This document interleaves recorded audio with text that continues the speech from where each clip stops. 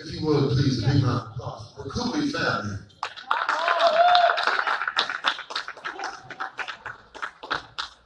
Well, ladies and gentlemen, how about you? Yay! Now, as for the reason why we're here, honestly, it is a festival for a cause. The cause, our children. The embellishment and furthering of educational enrichment and enhancement by the way of the arts and entertainment and education. One of the successful programs that's been going on this past fall and spring was being held at Smothers Academy in Jefferson Parish, where I had the privilege to be an after school tutor there. I'll tell you more about it as the night goes on. But as we talk about a cause, we talk about finding a reason to place emphasis on the need. We have children who are educationally deficient while being in the school from 8 in the morning to 3 in the afternoon. Now, whether or not it's because of dysfunctionality at home, because we don't have some of the framework that we had in bygone years.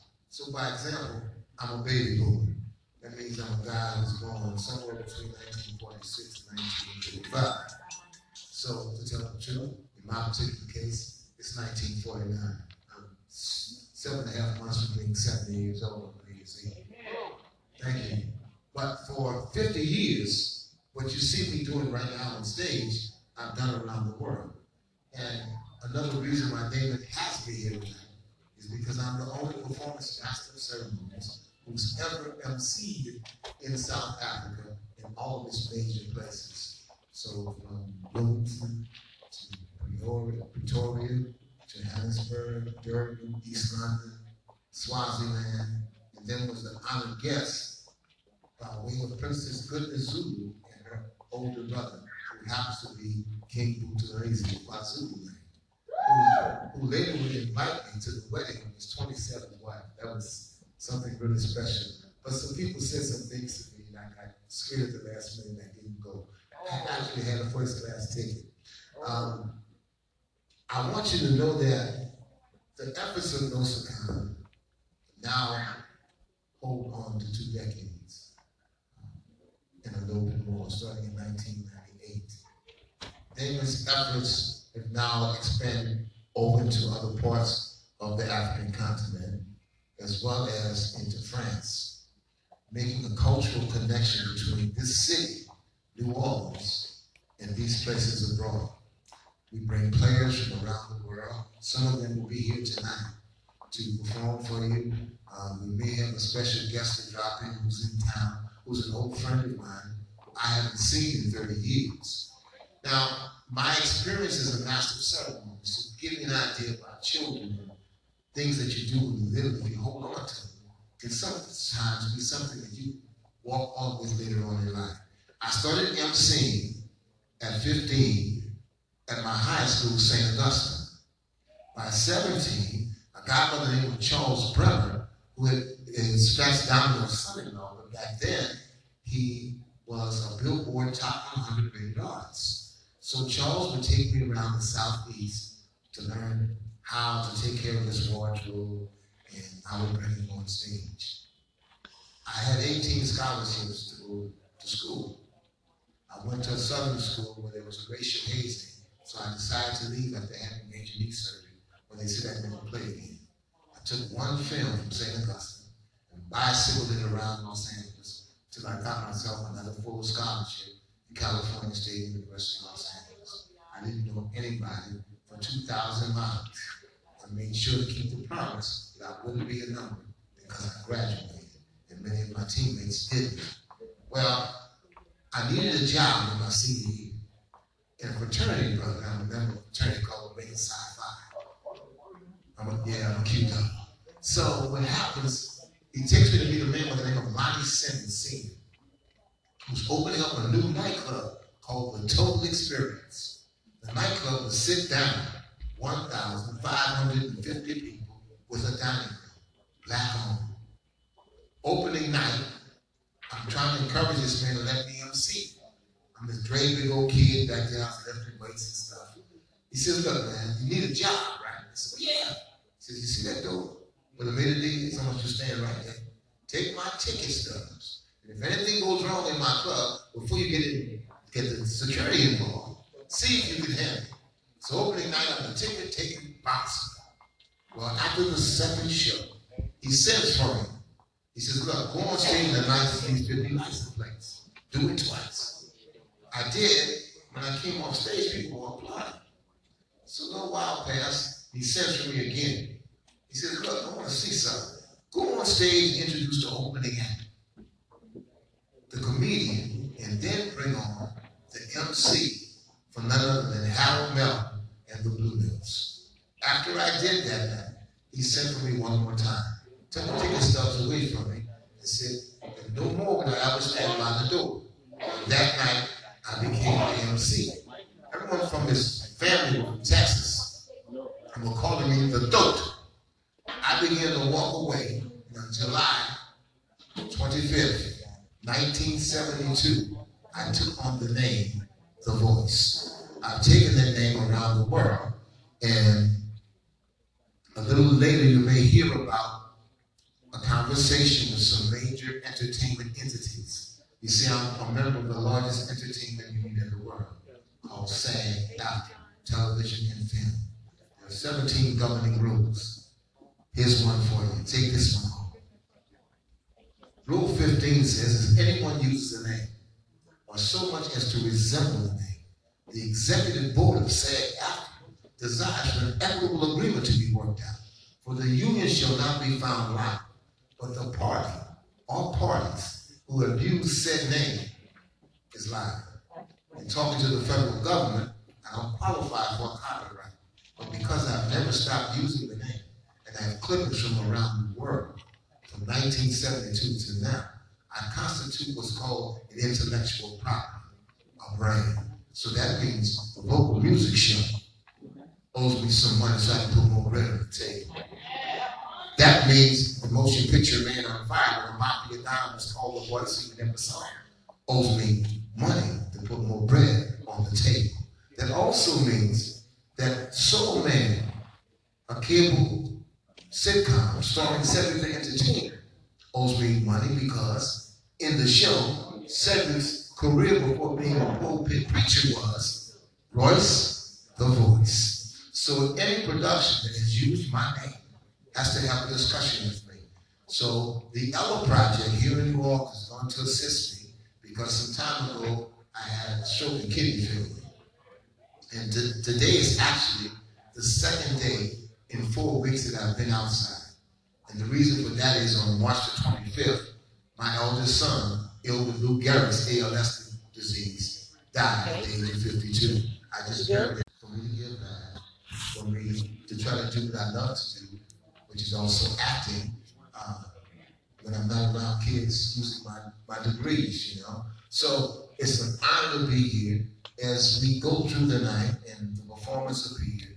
There'll be more than I'll tell you that has to deal with No Sakan. If you like the movies and you have time, Google or YouTube the Opera Game Movie.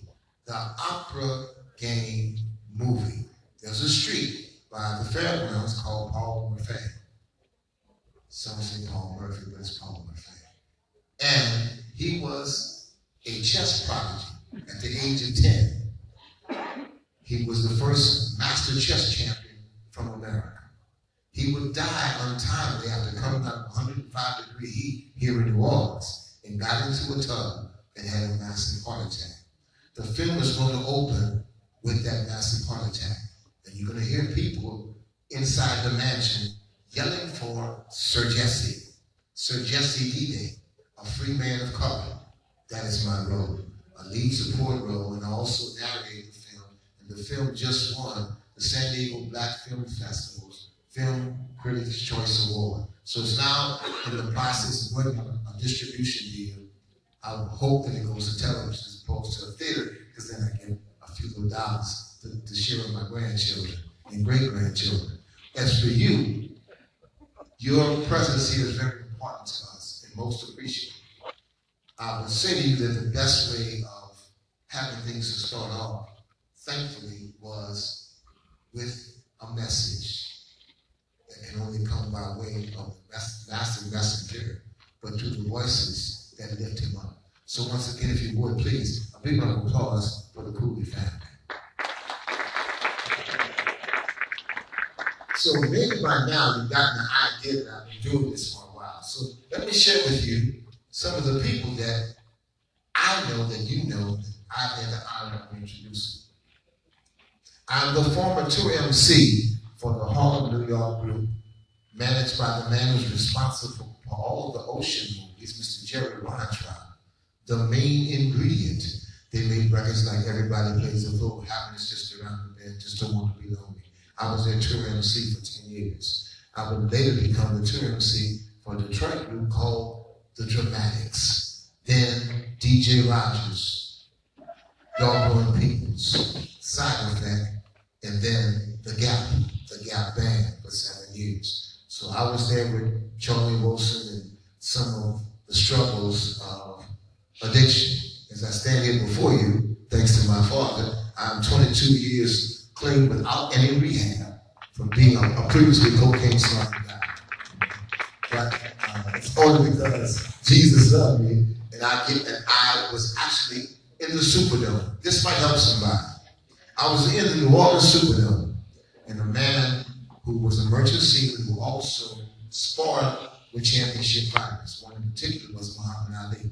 He had just come back in the States, came and found me, and brought me a bag of pink cocaine.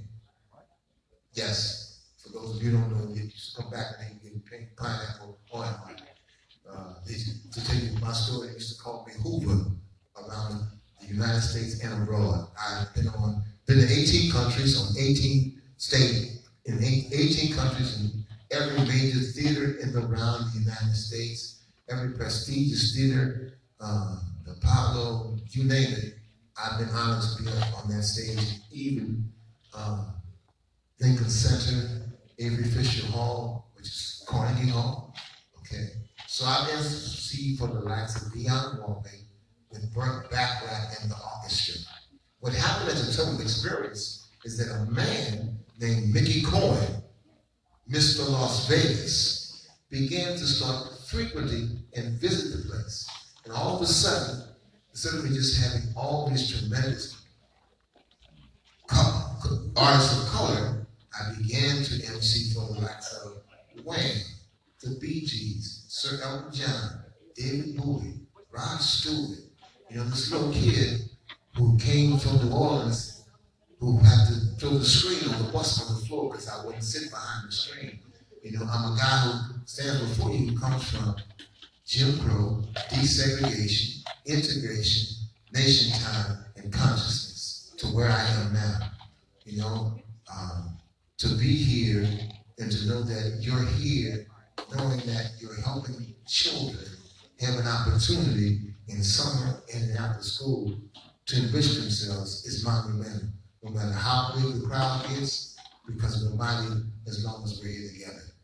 I should also say to you that there are iconic people that I've emceed for, like the Mills Brothers, Peg May Bates, Eartha Kitt, Ella Fitzgerald, Harold Belafonte, all in this black-owned nightclub in Los Angeles. Okay, I've done major award shows, the Image Awards, the 8th and the 10th annual Image Awards. I was allowed to MC on both of them, and a few things at home. I've never done this thing on the Fairgrounds. You know, I've done their night concerts. They seem to prefer to have a stage manager rather than have somebody with my credentials. It seems as though there's nobody else with them other than me. In my hometown, there's only been 2 noted masters of ceremonies. One was a cross-dressing person who I guess we would fit into what we call now LGBT, was called Miss Pixie in the heydays of Rampart Street. And the other, right on Claiborne Avenue, there was a nightclub called Club 77 in the 1960s and 70s. There was a man who was the best I've ever seen give it on, called Mr. G, the MC, Google Eyes. The man who controlled MC in America with impact was a man who sold programs, and he dressed so immaculately that when promoters noticed this, they got the idea to bring him on stage. His name is Odell George, also known as Gorgeous George. The old, well not the old, but 10 years ago, the videos with Mr. Big with Ron Isley, there was an extremely handsome man with a ponytail. That was Sir Gorgeous George. But there's never been anyone to be recognized for their work as a master of ceremonies. But I would have been blessed. So I have front page clippings. It's like the New York Times in South Africa, you know. And I hope as the night goes on, there'll be some more entertainment. And I'll be talking more about them. That's about what we can talk about. as I try to make you feel at home, why I don't have their players at the present time. So I invite you to enjoy the culinary bites back over here in my left, your right, from Ray's on the Avenue. He's also the gentleman who has Ray's Movie Room on Frenchman Street, entertainment venue. But he's just opened Ray's on the Avenue, which is at 2006 Broad Street. It used to be the old Pampy's, okay? He's remodeled that, and now he's in the process of finishing remodeling the old Claiborne Theater, which he plans on making a venue similar to what is being done here at the historic Palmer. As a matter of fact, a special thank you to Ms. Missy Fry, who is the managing director here at the Palmer, who opened up her doors for this event to be able to happen for New Orleans South Africa Connection, also known as powered by Damon Baptiste, our very own, who's the son of the legendary folk master and Louisiana Music Hall of Fame inductee, David Baptiste, who just finished playing with all of his brothers at the Jazz Fest. Some of the other members of the family will be here tonight. Jamal and Ryan. We have some performers from South Africa and Bali.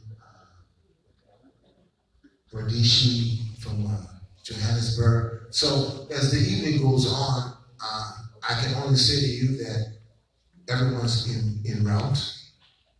And I don't want to tell any jokes because I need to say them.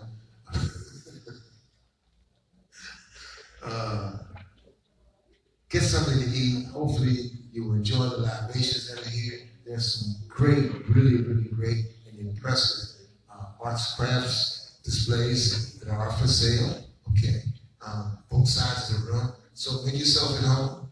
Remember, this is the car, and this is your place. For the next couple of hours, we want to make you feel like you're home. I'm watching Sam Pierre Du Bois. I'll talk to you later.